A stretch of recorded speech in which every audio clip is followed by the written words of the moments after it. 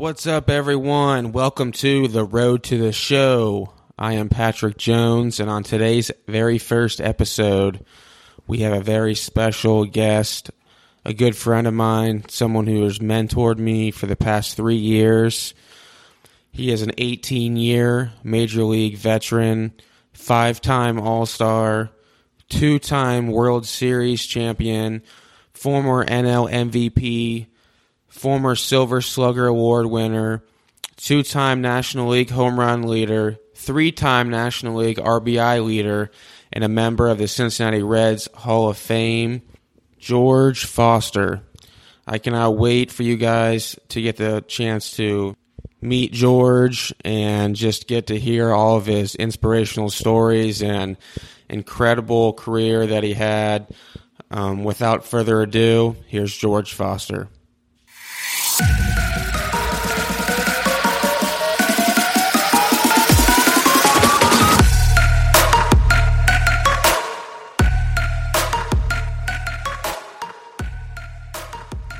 All right, everyone, welcome into The Road to the Show. I am joined today by my good friend, George Foster. Thanks for being here today, George. Sure. Checks in the mail, I believe. Thank you.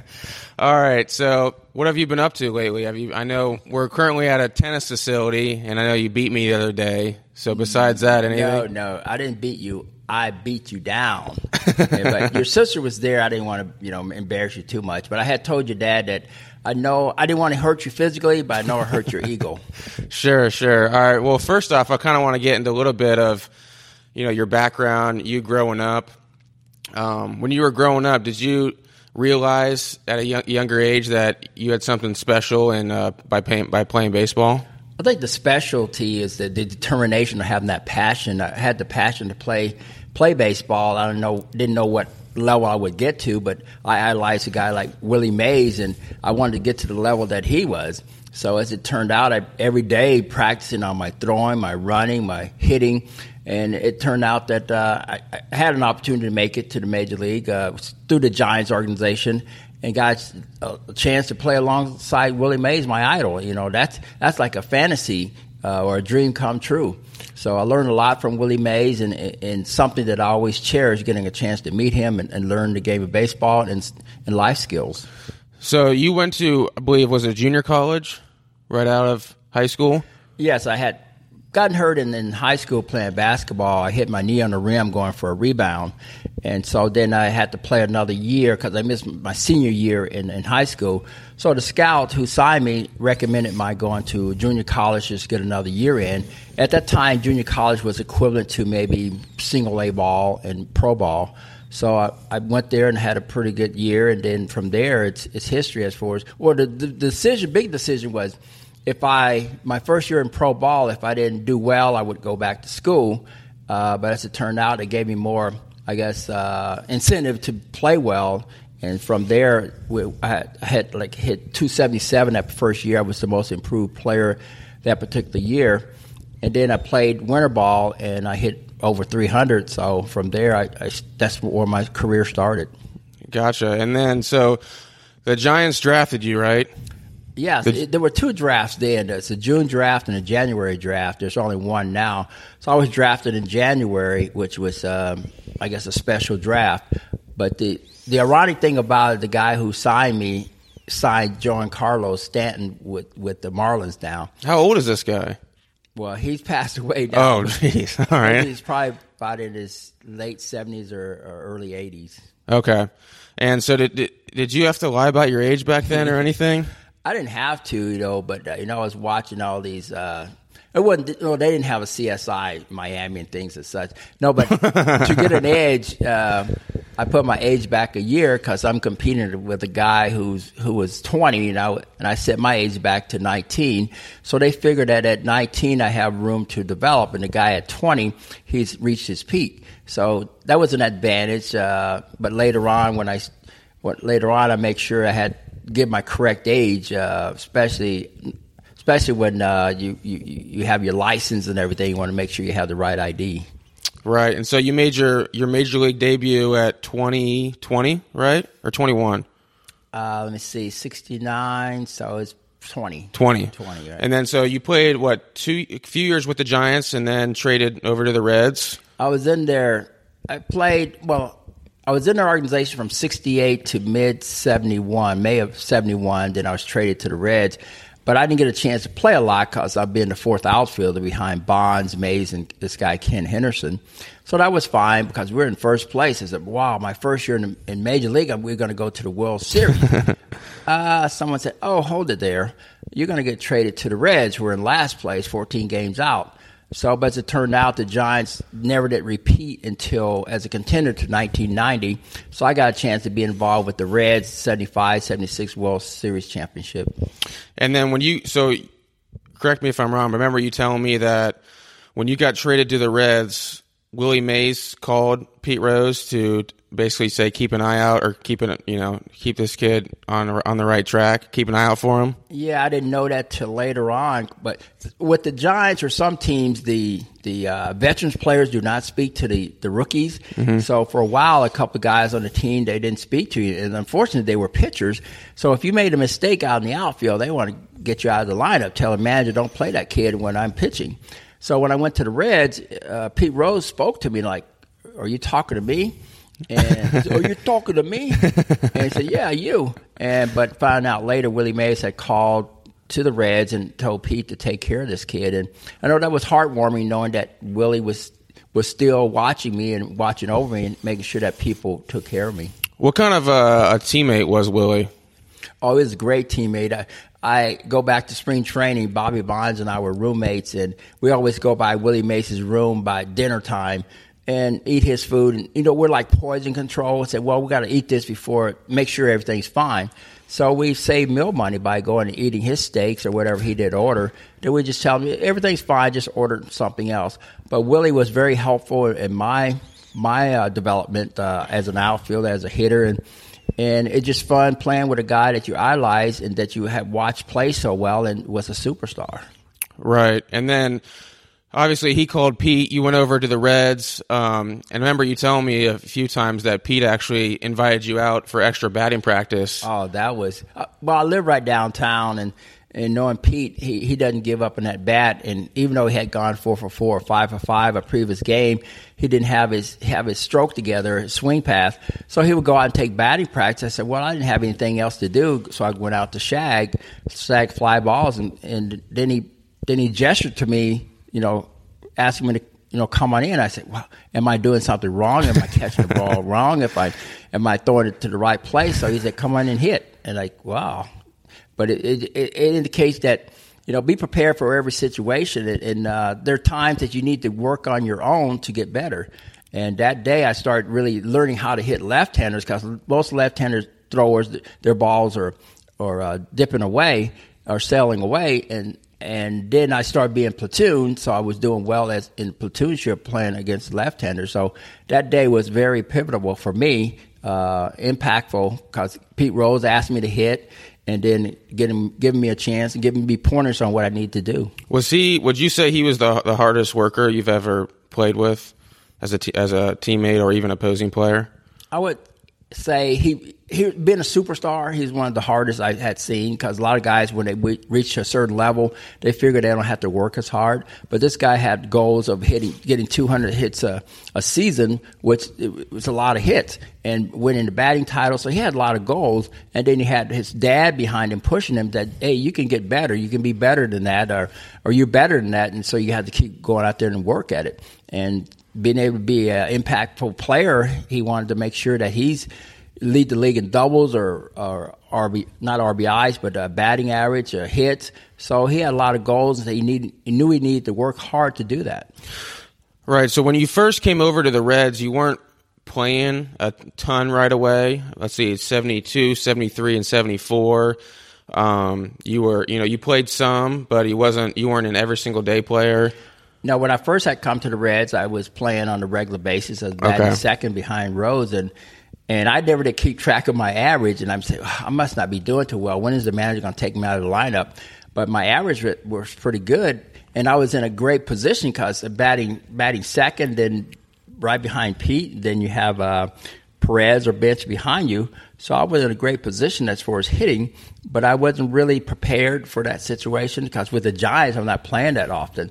So after 71, I wasn't playing much in 72, and in 73, I was sent down to Indianapolis, AAA, and I think that's where I really got a restart in my career, getting myself prepared to play the game.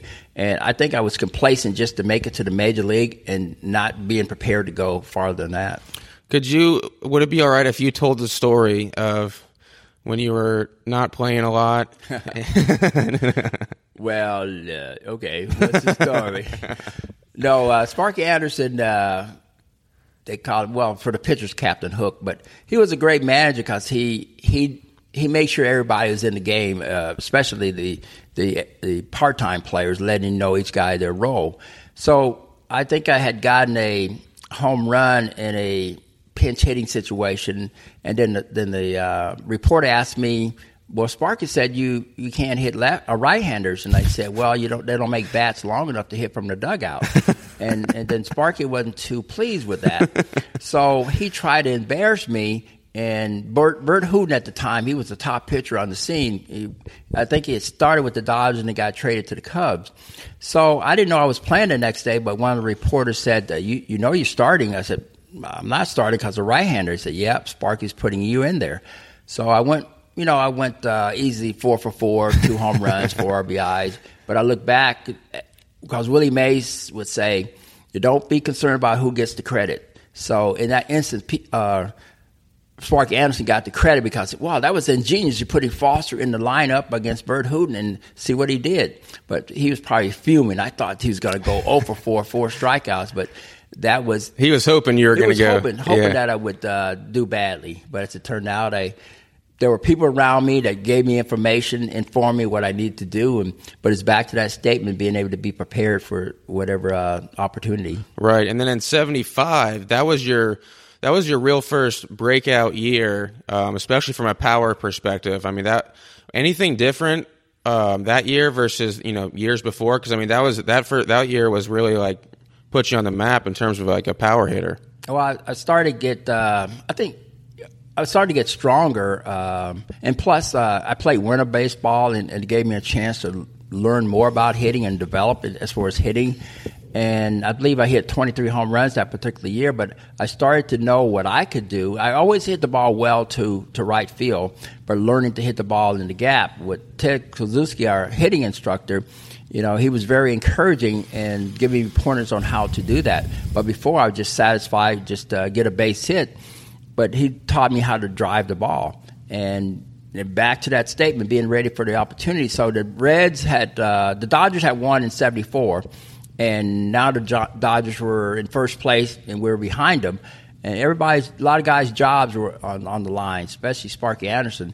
So somebody got the idea of putting me in left field because playing part-time, I think I had 8 home runs. This is like in April, 8 home runs and leading the team. So as it turned out, I got the opportunity to play. They moved Pete Rose to third, and didn't he volunteer to move to third so you could be in the left? Is that right? They said he volunteered, but I had sent him a message that, hey, you got the sun down to get out of left field. No, but yeah, he volunteered. That shows you that he's a team player, and because Pete had come up as a second baseman, then he went to the outfield, and then he went back to third base, and he turned out to be a Gold Glove at third base and an All-Star player. But that shows you the camaraderie or him being a team player. Now in 77, that was your NL MVP year. 77, man. 77. I went off. 320, 124 runs scored, 52 home runs. 50? No, 50. 52. Yeah. 120? I'm just 149 RBIs. I was an underachiever that year because I needed 150 RBIs. I only got 149, so I was an underachiever. I mean, it's one thing to be an everyday player at the major league level, but to be an MVP from a mental standpoint, the season's such a long grind. I mean, how are you able to stay just level-headed the entire season and just...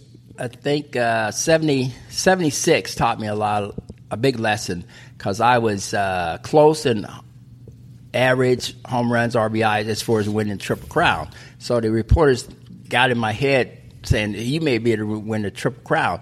But the more home runs I try to hit, the lower my average went, and I wasn't driving in the runs. And then I had to really hold on to the RBI so I could win the RBI crown.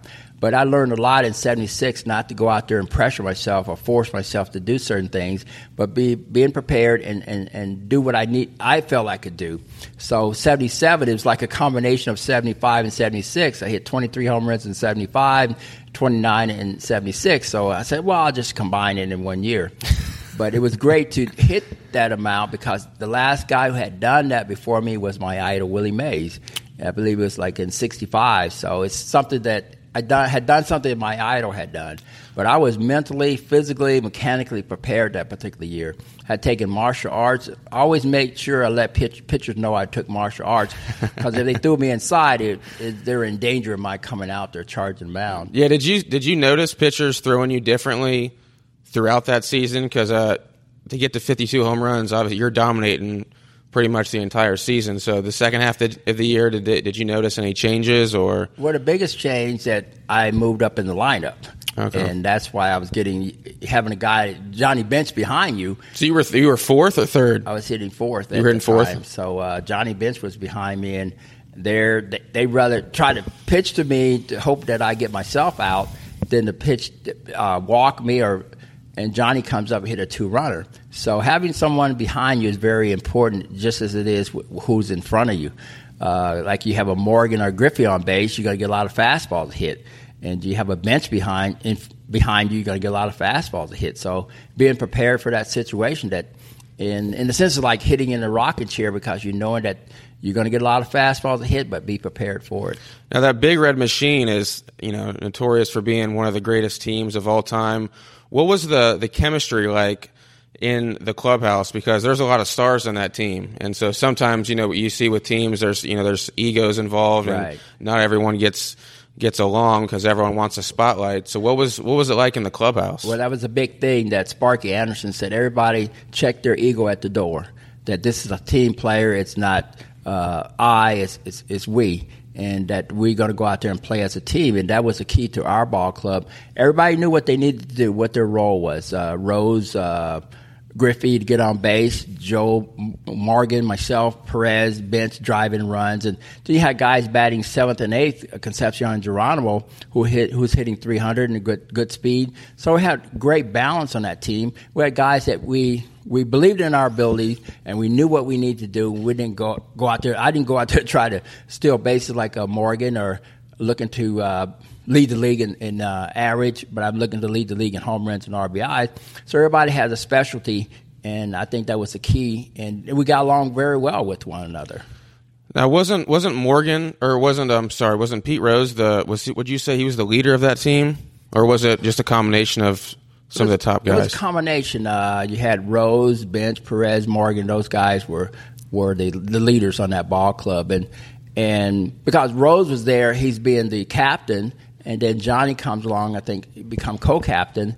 But Morgan and Perez were, in their own rights, a star and a superstar. So Sparky made sure that he delegated responsibilities to those individuals. And that was a key also to Sparky, delegating. A lot of managers want to do it all, but he trusted his players, he trusted his managers or his coaches to be able to give them responsibility.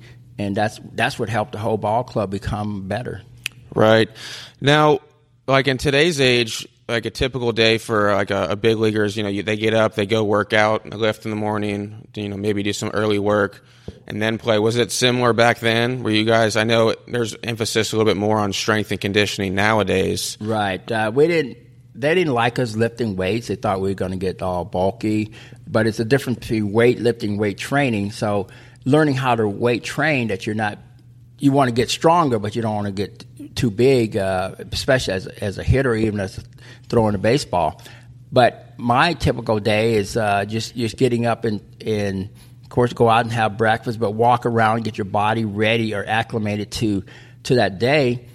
Take a power nap. I listen to Al Green. I like the power nap. Oh, yeah, power nap is very important because it helps you to get in the zone or meditate and visualize. Being able to visualize yourself in the game before it even even comes about. So when the game comes about, you're already prepared. So when you go up to the plate, you already playing it, already played it in your mind what you're going to do that particular day. But relaxing for maybe 15, 20 minutes, playing Al Green, and then James Brown, get on up. So you want to start out relaxing and then get yourself hyped up. Get up there upbeat, ready to go, ready to destroy people. So there was some mental preparation. It wasn't just you just believing from the beginning that you were the best. There was still, you're meditating, you're mentally preparing. Is that before every single game? Before every game, that's the mental approach. And a lot of guys, I look at threefold as far as being a hitter or a player. Is the mental, you have to have that mental, the physical, and mechanical. But the mental part is going to put your head and shoulder over everybody else. What are you focusing on when you go up to the plate? There are 30,000 more people out there yelling and screaming, encouraging you to hit a home run. But if you're on the road, they're trying to discourage you from doing that. But you got to get yourself mentally into the game. They always talk about that tunnel vision, being able to focus on what you need to do, and other things serve as a distraction. Don't even focus on that. Don't even give energy to it. Right. Now, would you guys talk about, hitting all the time? You're traveling. A lot of, people know that a lot of the season is, you traveling, you're flying here, there, you're on buses, going to the park from the hotel. How often would you guys just sit around and just talk about hitting or talk about, the pitcher that day? Well, mostly when we're on the bus traveling, or then when we get to the ballpark, because Pete always knew the starting pitching rotation for that next series, and that helps because now you have that mental recall. Okay, how did that guy pitch to me before? What does he have? What's his repertoire? And then looking at his release, focusing on his release point. So before the game starts, you already have that in your computer. So now you're prepared. But I always go out and watch the guy warm up because he may have changed his release point. So that also he may have added a pitch. So being able to be prepared when you go up to the plate. But Pete was the guy always get us prepared as far as who's going to be pitching, what's the rotation. So I would go mentally over every guy in that bullpen and knowing if he comes out what he has. Right. Now, I remember, so you're playing left field in Boston, the famous throw home. The famous throw home. I remember you telling me that. Highlight. Yeah, that before that, people would always they would always rip, or not rip on your defense, but they wouldn't compliment. But after that, after that throw, people weren't they coming up to you telling you how great of a defender you were? Well, is that right? That one throw made it. Figured that making that one throw this guy can throw and don't run on him, because the Red Sox in their meeting said anything hit the Foster, just run on him. But after that throw, you got some good velocity in that throw. That was a good, strong throw home. I pronated very well, but I calculated. I make sure I threw the ball over the guy's Denny Doyle's left shoulder. If I threw it a little bit to the right, it would have hit him and he'd been safe. But calculated right over his left shoulder, one hop to the plate, he's out. Make it more dramatic.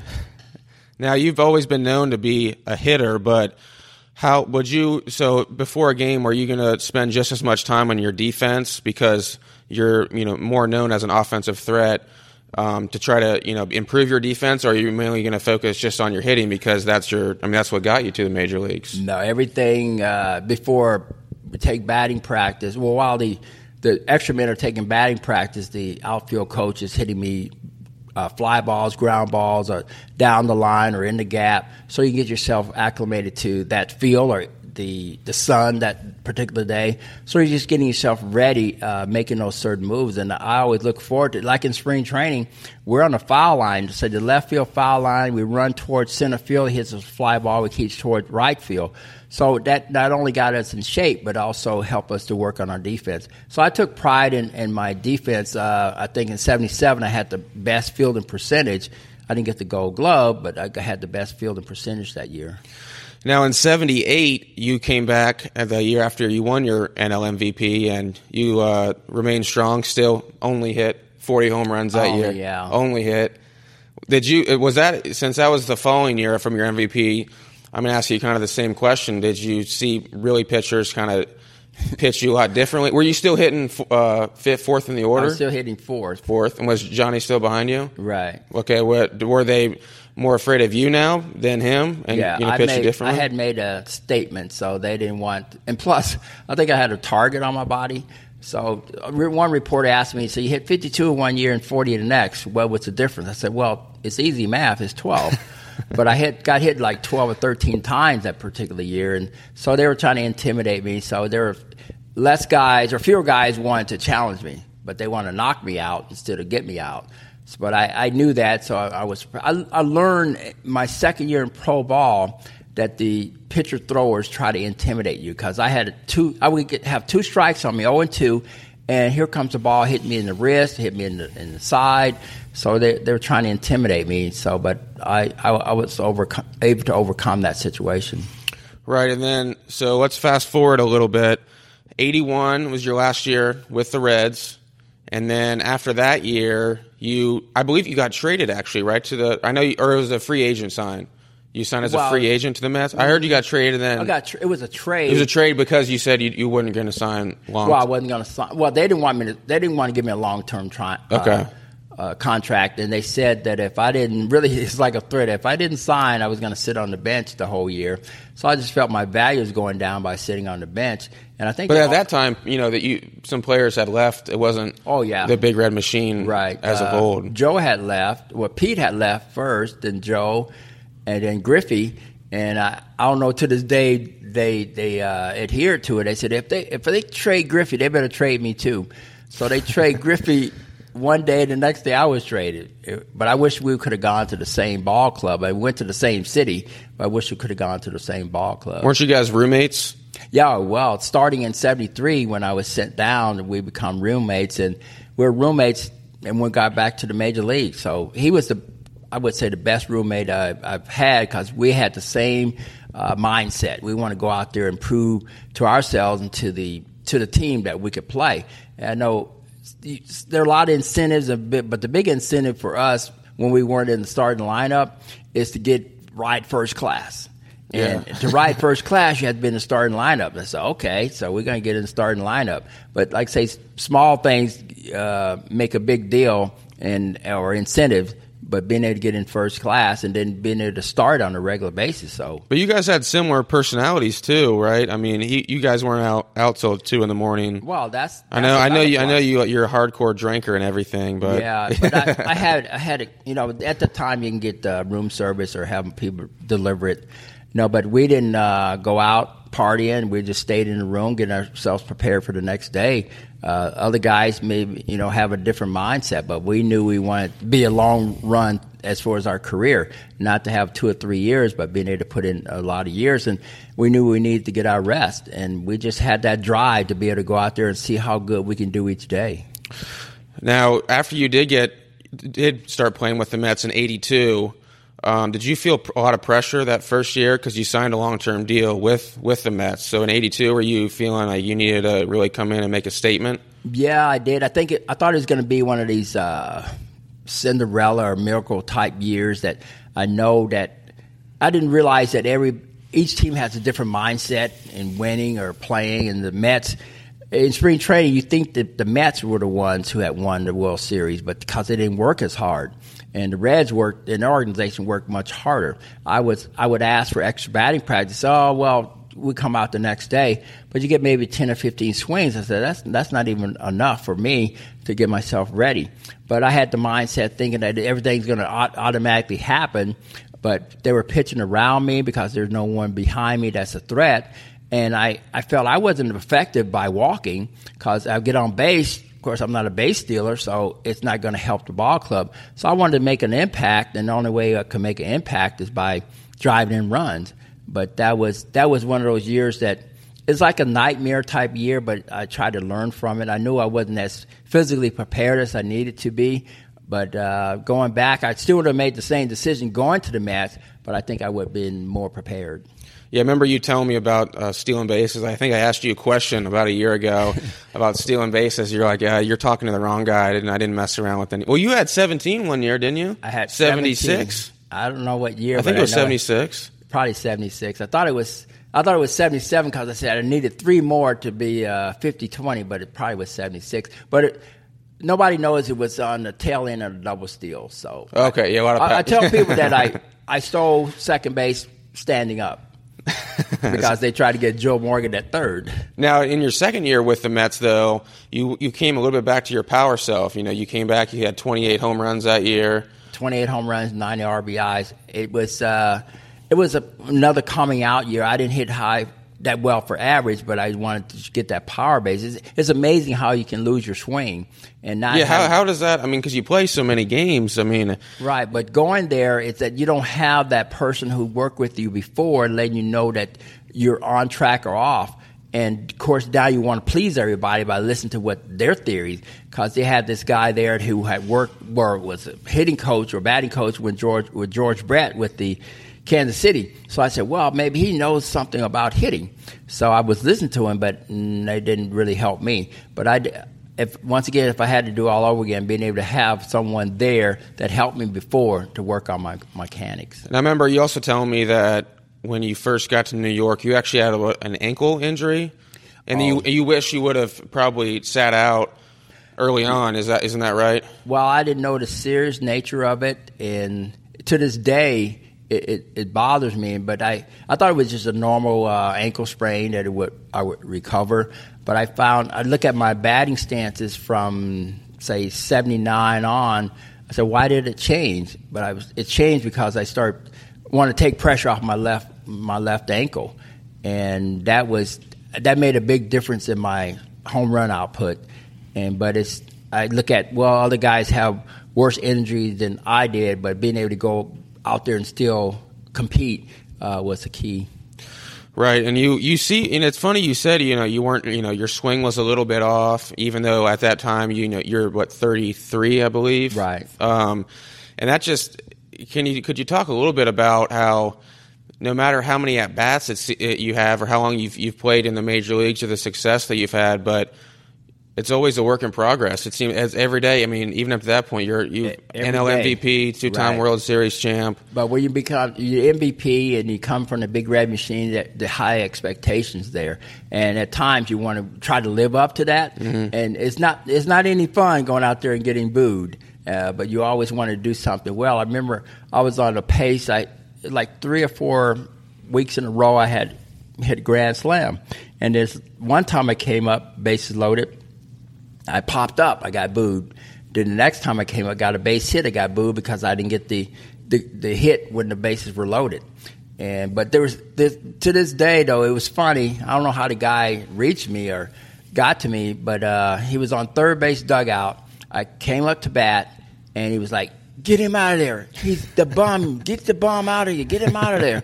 So the first pitch I fouled back. I said, "Take him out. He's a bum. He's a bum." The next pitch I hit over the left field wall as I'm rounding third base. "That's my man. All right, that's my man." But it shows you how fickle they were and how they would change from one pitch or one game to the other. Well, did that ever, when you were struggling, did that ever get under your skin a little bit? People booing and things like that? It bothered me more because my family were there. Okay. And I could deal with it, but with your family and friends there, I try to warn them. You may not want to go to the game today, but with your family and friends there, and you getting booed. Was the crowd a lot more tough in New York than Cincinnati when you weren't playing well? Well, the fans in Cincinnati, they know the game, and they have more compassion. And the thing that really sets it off with the Reds fans is even if opposition make a good play, they're going to applaud it. But with the New York fans, if you don't get a hit every at bat, or if you don't get a hit they expect, because I went 4 for 4 one game, I didn't hit a home run. They were like, "Where's your power?" I said, "I went 4 for 4." So no, I go 1 for 4, hit a home run. Okay, what about those 3 outs you made? Yeah. So you're never going to satisfy them, and I got myself caught up in there trying to satisfy everybody, and then also I sped my mindset up. And usually April, I'm slow as far as getting my stats together, and then I get stronger as we get into May and June. But I try to force feed everything, and then now I'm starting to swing for home runs instead of hitting for average, and then let the home runs come about. Yeah, so that's the other thing I kind of want to ask you about being a power hitter. you really weren't that big of a guy. You were more on the thin side. How does someone 195 strong, 31-inch waist? I didn't say that. 31-inch waist. So what are the differences? You look back at your career and some of the numbers of the years. You have 52 home runs, 40 home runs. Maybe in that second year with the Mets, 28 home runs. What's the difference, or why? How could someone be able to hit a really consistent amount of home runs? Why is it so tough? Well, the bat speed is more in your fingers, hands, and forearms. And a lot of guys thinking that it's going to be more, just have to get stronger or bigger. But you've got to make sure that your fingers, hands, and forearms are strong. And I did a lot of that, listen to Willie Mays or Roberto Clemente and those guys, make sure that your forearms, because that's where you get the bat speed, in the forearms, and you got to have strong fingers. And I used a 35-35 thin handle bat because my fingers were not as long as, say, some of the other guys, but my hands were big. But making sure that I get to have that 35-35, I throw it out there compared to swinging it. And being quick as such, you're going to be able to drive the ball. But that's what I worked on a lot. But your legs are important, too. I did a lot of running before each game, doing a lot of running, getting yourself prepared. To this day, a lot of guys, they get tired around July or August because their legs, they're tired, they're fatigued, and they try to change their swing. But it's not their swing, it's that their base is not strong enough. Yeah, I remember we were talking about, we won't name that particular player, but you always tell me every year, later in the year, he's going to get tired. Yeah. And that's so important. So how many sprints would you run before a game? Is that, or was it more like poles you would run? Run 4 to 5 pole to pole, and then before the game we would run 8 to 10 sprints. And especially if you go to Atlanta or you go to St. Louis, you got to get yourself acclimated to that weather. But getting your body ready for what you need to do. But a lot of guys, they sit in the dugout and they go out and take batting practice, they throw, and they jog. But you got to get yourself ready for what you're going to do during the course of the game. And I took pride in that. I learned my first year in pro ball in '68. I said, nobody else is running. Why should I run? Then I started feeling my back getting stiff. My legs were stiff. I said, I got to start running again. So from '68 on, that's when I learned that I need to make sure that you keep your legs ready and keep your body ready for the task ahead. Now, well, not a lot of people know, but actually so you finished up with the Mets and then you got traded to the White Sox. And briefly. And then after that, you actually played 2 more years in Florida, isn't that right? Senior League. Senior League. So would you consider that to be like an independent league for today? That was the start of the independent league, and it only had gone for maybe a year and a half, but that was the start of it. It was equivalent. Only difference is that you had a lot of former major league players playing in the senior league, but I said that's the start of the independent league, and then now because ball clubs were reluctant to re-sign a guy because they said that they made a mistake. So, but now the independent league, they have guys that are in the major league now doing a great job. Yeah, you played 18 years in the major leagues, and then 2 more. You think you could have kept going? But did you want to keep going at that point? No, usually the first thing that go are your legs, and my legs weren't there, and maybe if I had a trainer. At the time, it was a misnomer to have a trainer, but being able to train better, having someone train me in a way I hadn't done before. So my legs had gone, so I knew I wouldn't be able to play the outfield. And then it's an embarrassment being on the base, and you're not able to score from second base. So, but if I had to do it all over again, I've been able to get a trainer because it will help in getting my body ready. Well, what was your biggest? That actually brings me up to my next point. What was your biggest regret? If you could go back over the course of your entire career, would you do anything differently? The biggest regret is styling going around third base. It said, do not watch the ball as you tag in the base. So I'm rounding third base, and that's where I turned my ankle. Okay. I wasn't looking at the base, and I was looking at the play. But that one incident really affected the rest of my career. So not styling going around the bases, make sure that you do everything that you need to do the basics, and that way you prevent yourself from getting hurt. Now you see kind of obviously you're a little bit ahead of your time in terms of philosophies on hitting. I think a lot of old school hitting, right? And I know we've talked about this before, swing down on the ball. Now it's more, kind of what I remember talked about in the past where you're swinging up on the ball. What advice would you give to kids out there to work on their swing? Like any particular advice? I know you obviously worked with a lot of kids right now. Well, the number one thing is keep both hands on the bat all the way through the swing. There are some guys who are successful in doing that, but it's still the timing. Like a George Brett, he would let go with one hand after he's made contact. But a lot of kids are letting go as they make contact. They're not strong enough right now to swing with both hands. Now they're trying to swing with one hand.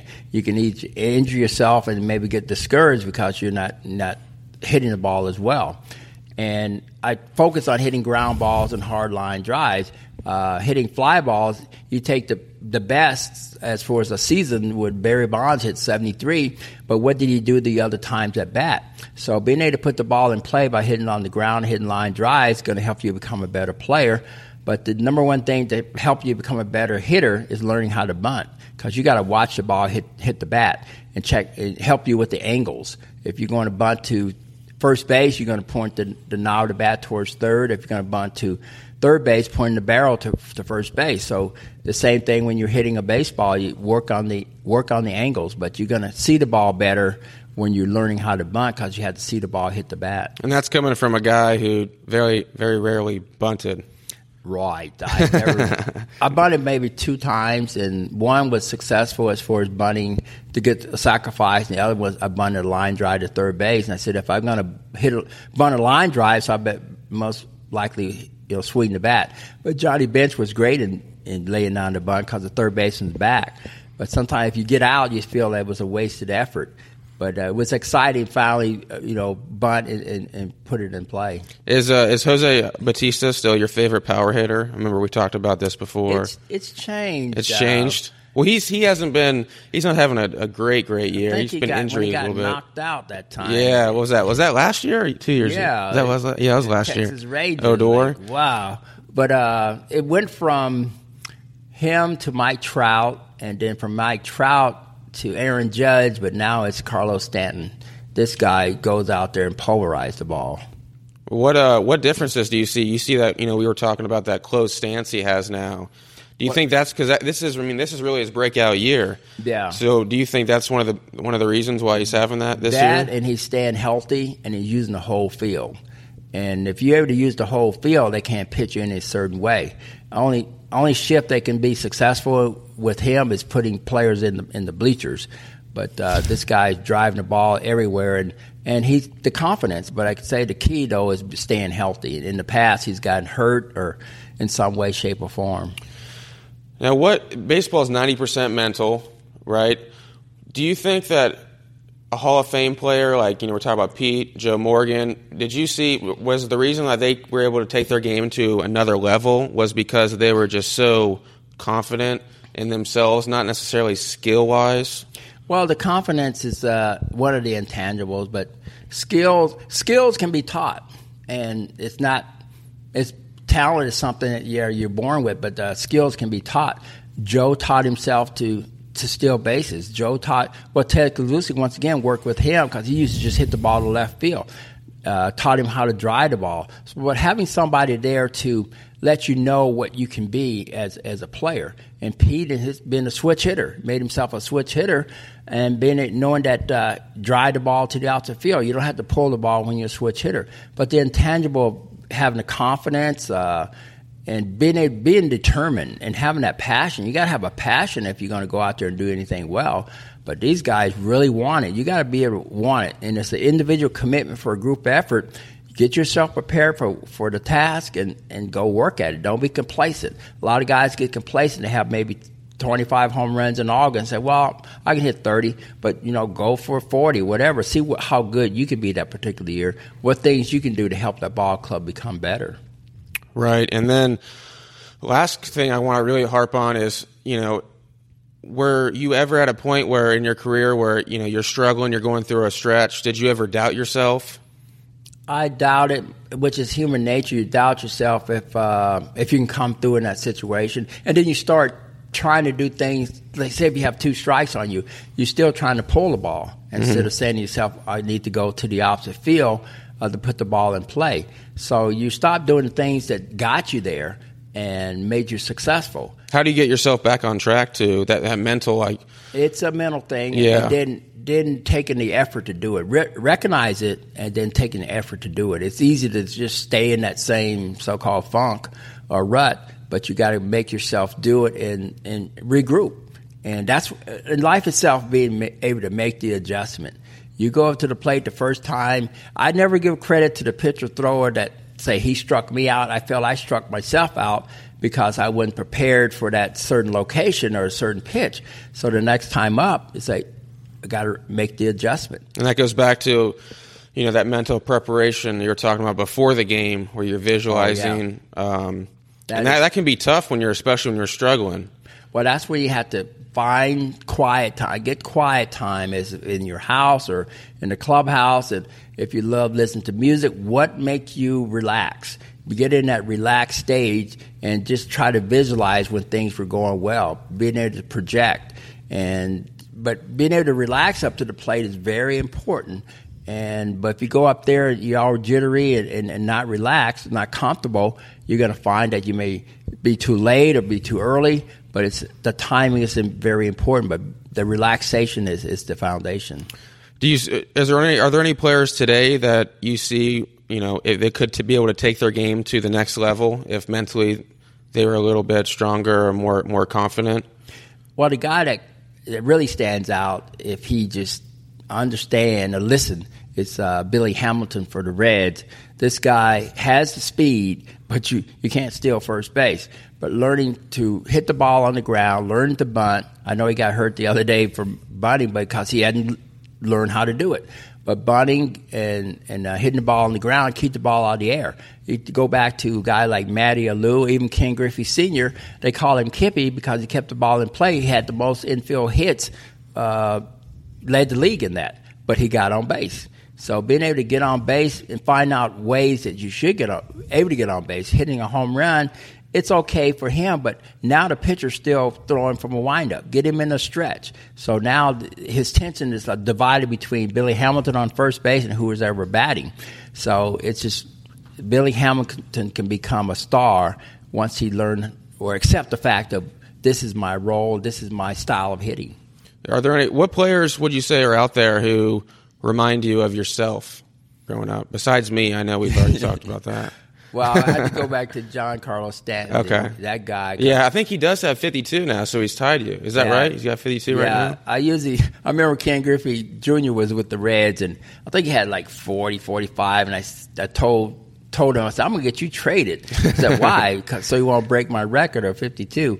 But Stanton is a guy that, because he's the light has clicked, and I see him making that adjustment at the plate, and that he's not swinging at everything, and that he's understanding that he can use the whole field. He doesn't have to hit the ball to left field or down the left field line because he's been able to hit the ball to right field because he's so strong and quick. So, but that confidence, when you have that confidence up there. And is that why you think Aaron Judge has really dropped off the second half? Because the first half, he hadn't made the adjustment. They throwing him away, and he's still trying to pull everything. And I remember one report, I hit a home run to right center. He said, well, you losing your bat speed? I said, no, I'm just improving my skills or my know-how. If I don't have to hit home runs, I don't have to hit a ball to left field to be a home run. So when I hit 52 that year, I was proud of the 10 I hit the right center because you have to wait and be quick and be disciplined to hit the ball to the opposite field. When you're also using a 35-inch bat, so you're able to stay. You think because a lot of the guys today really don't use. No. I think Stanton and then Judge uses a 35, I think, too. But besides that, I don't think of. But Stanton throws it and Judge swings it. And so his bat is dragging through the hitting zone. But being able to throw that barrel out there, he can wait longer. But right now, he's swinging, and so now he's cut back. So now the more strikeouts he has, the more he's trying to come out of his rut by hitting home runs. Mm-hmm. But in New York, just hit the ball to right field. It's like a bandbox. A little fly ball, it's out of there. But maybe he's able to get with somebody who's going to show him what he needs to do, because he doesn't know what to do right now, because everybody was challenging him before, but now knowing that he's a threat, they're going to throw that slider away or fastball up and in, and he keep on missing it. Who's your favorite baseball player of all time? Of all time. Of all time, growing up, and that could be playing now. It could be me. Well, I mean, it could be besides myself, but the guy that would have had a great career, because I followed him around like a shadow, and to this day, I mean, he's younger than I am, but to this day, he's probably like, God, the guy's calling me in the morning. He's coming to my room. He's asking for baseball bats. Cesar Cedeno. He played with Astros, and they said he was going to be the next Willie Mays. This guy could do it all. I love to see him hit with 2 strikes. He hit the ball to right field like a left-hander. Played the outfield, great arms, speed. He had it all. He had the 5 tools. Then he got hurt. He turned his ankle at first base, and right there was devastating. Now he's not a threat on the bases anymore. Now his game's changed. His game changed. He's not able to cover the outfield as well as he had done before, and it affects your throwing. So that one injury made a big difference. What you always hear of pitchers who, they always say, well, you played back in the day. They throw way harder now. You don't know what it's like. Right. How hard? What do you do? You see like any really big difference in velocity, or do you think they were throwing pretty much just as hard back then? Well, I feel they were throwing hard. With these guns now. We don't know if it's calibrated correctly to create controversy or something to talk about. So, wow, this guy's throwing 100, 102.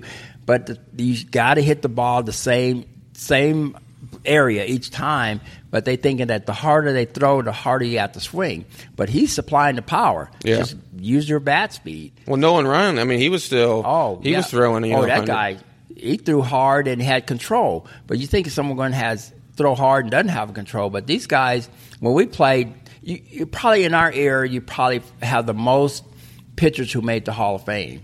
There are very few guys that are playing now as a pitcher, I feel, would make the Hall of Fame. But we had guys that were pitchers, not throwers. And they weren't afraid to throw at you either. No. Were you ever afraid of anybody going up there? Only Bob Gibson, because if you took too long in the batter's box or you did something he didn't like, you're going to expect to wear that fastball on your shoulder or in your ribs. So you knew that when Bob's out there, he meant business. The mentality is definitely different from pitchers. I mean, you see it a little bit. I saw Trevor Bauer the other day. I don't know if you saw that. No. Yeah, staring down. What's his name? I forget. He was with the White Sox, but yeah, I mean that's definitely interesting. Bumgarner's the same way. Bumgarner's the same way. The same way. Who was the toughest pitcher you've ever faced? Was it Gibson still? Because he was, you were a little afraid. I would say J.R. Richard because I faced him. He was in our division, so J.R. being 6'8", had a good fastball, good slider. He was a guy that it wasn't intimidating as far as throwing at you, but he threw so hard, and his slider was faster than his fastball. So, but J.R. Richards from the right side and Steve Carlton from the left because of the slider. I always tell guys, especially left-handers, learn how to throw the slider. And they always talk about the palm ball, the fork ball, but the slider is the pitch. It's an out pitch. Right. Now, we like to, first of all, wrap up this interview, and I just want to thank George for coming on here today. And then there was something that you wanted to talk about. We're kind of raising awareness for. You want to go ahead and say? Yeah, raising awareness. He's a great friend, Danny O'Keefe. That he has gone through a lot, but he's still rehabbing, and he has a great attitude. But he was in an accident or a brutal attack, and this guy survived. He saved his sister in this instance, but this guy, I think was going to be a lawyer, and his life was ahead of him. But with this brutal attack, he's somewhat debilitated, but he still come and work out and has a great outlook on life.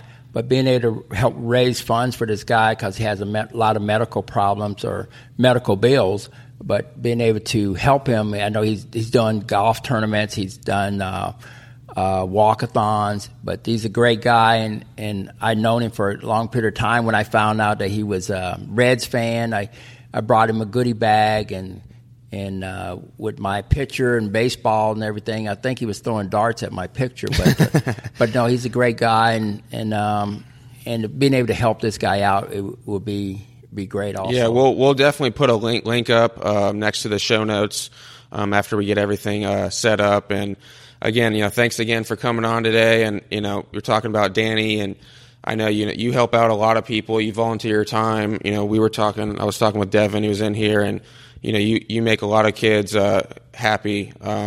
So I just want to say thanks a lot, from the community perspective of just because giving your time, that time's the one thing that you can't get back. So I just want to say thanks. Appreciate all the help you've given me over the past few years, and so I just want to say thank you. I appreciate it. I know all the other kids appreciate it as well, younger and older. So I just want to say thanks, and appreciate again for coming on today. It was my pleasure, and I look forward to it. And it's all about helping others to help themselves, and it makes me feel younger when I go out there working with the young kids and just impart the knowledge about the game and knowledge about life to them, letting them know, giving them a head start on what they need to do and what they need to prepare themselves for, and then beating them too, beating me in tennis. That makes them feel really young.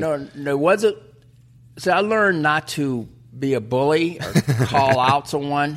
He called me out. I said, "Okay, you want some of me?" I came up. I watched him play. I was like, "This tennis thing doesn't look very hard." Yeah. And then I was like, "Man, it's a lot harder than it looks." Yeah. You serve a lot harder than I thought too. Well, I didn't really serve my best serve. I didn't want to hurt you, like I said earlier. So I just had given you my spin serve, but I knew that was enough. I didn't want to serve my hardest because you may not have the right equipment on if you got hit. So I had to answer to your dad, who's like 6'6", 6'7". So. Well, again, we appreciate coming on, and I'll get you back into tennis eventually. So thanks again. Right, I'm scared.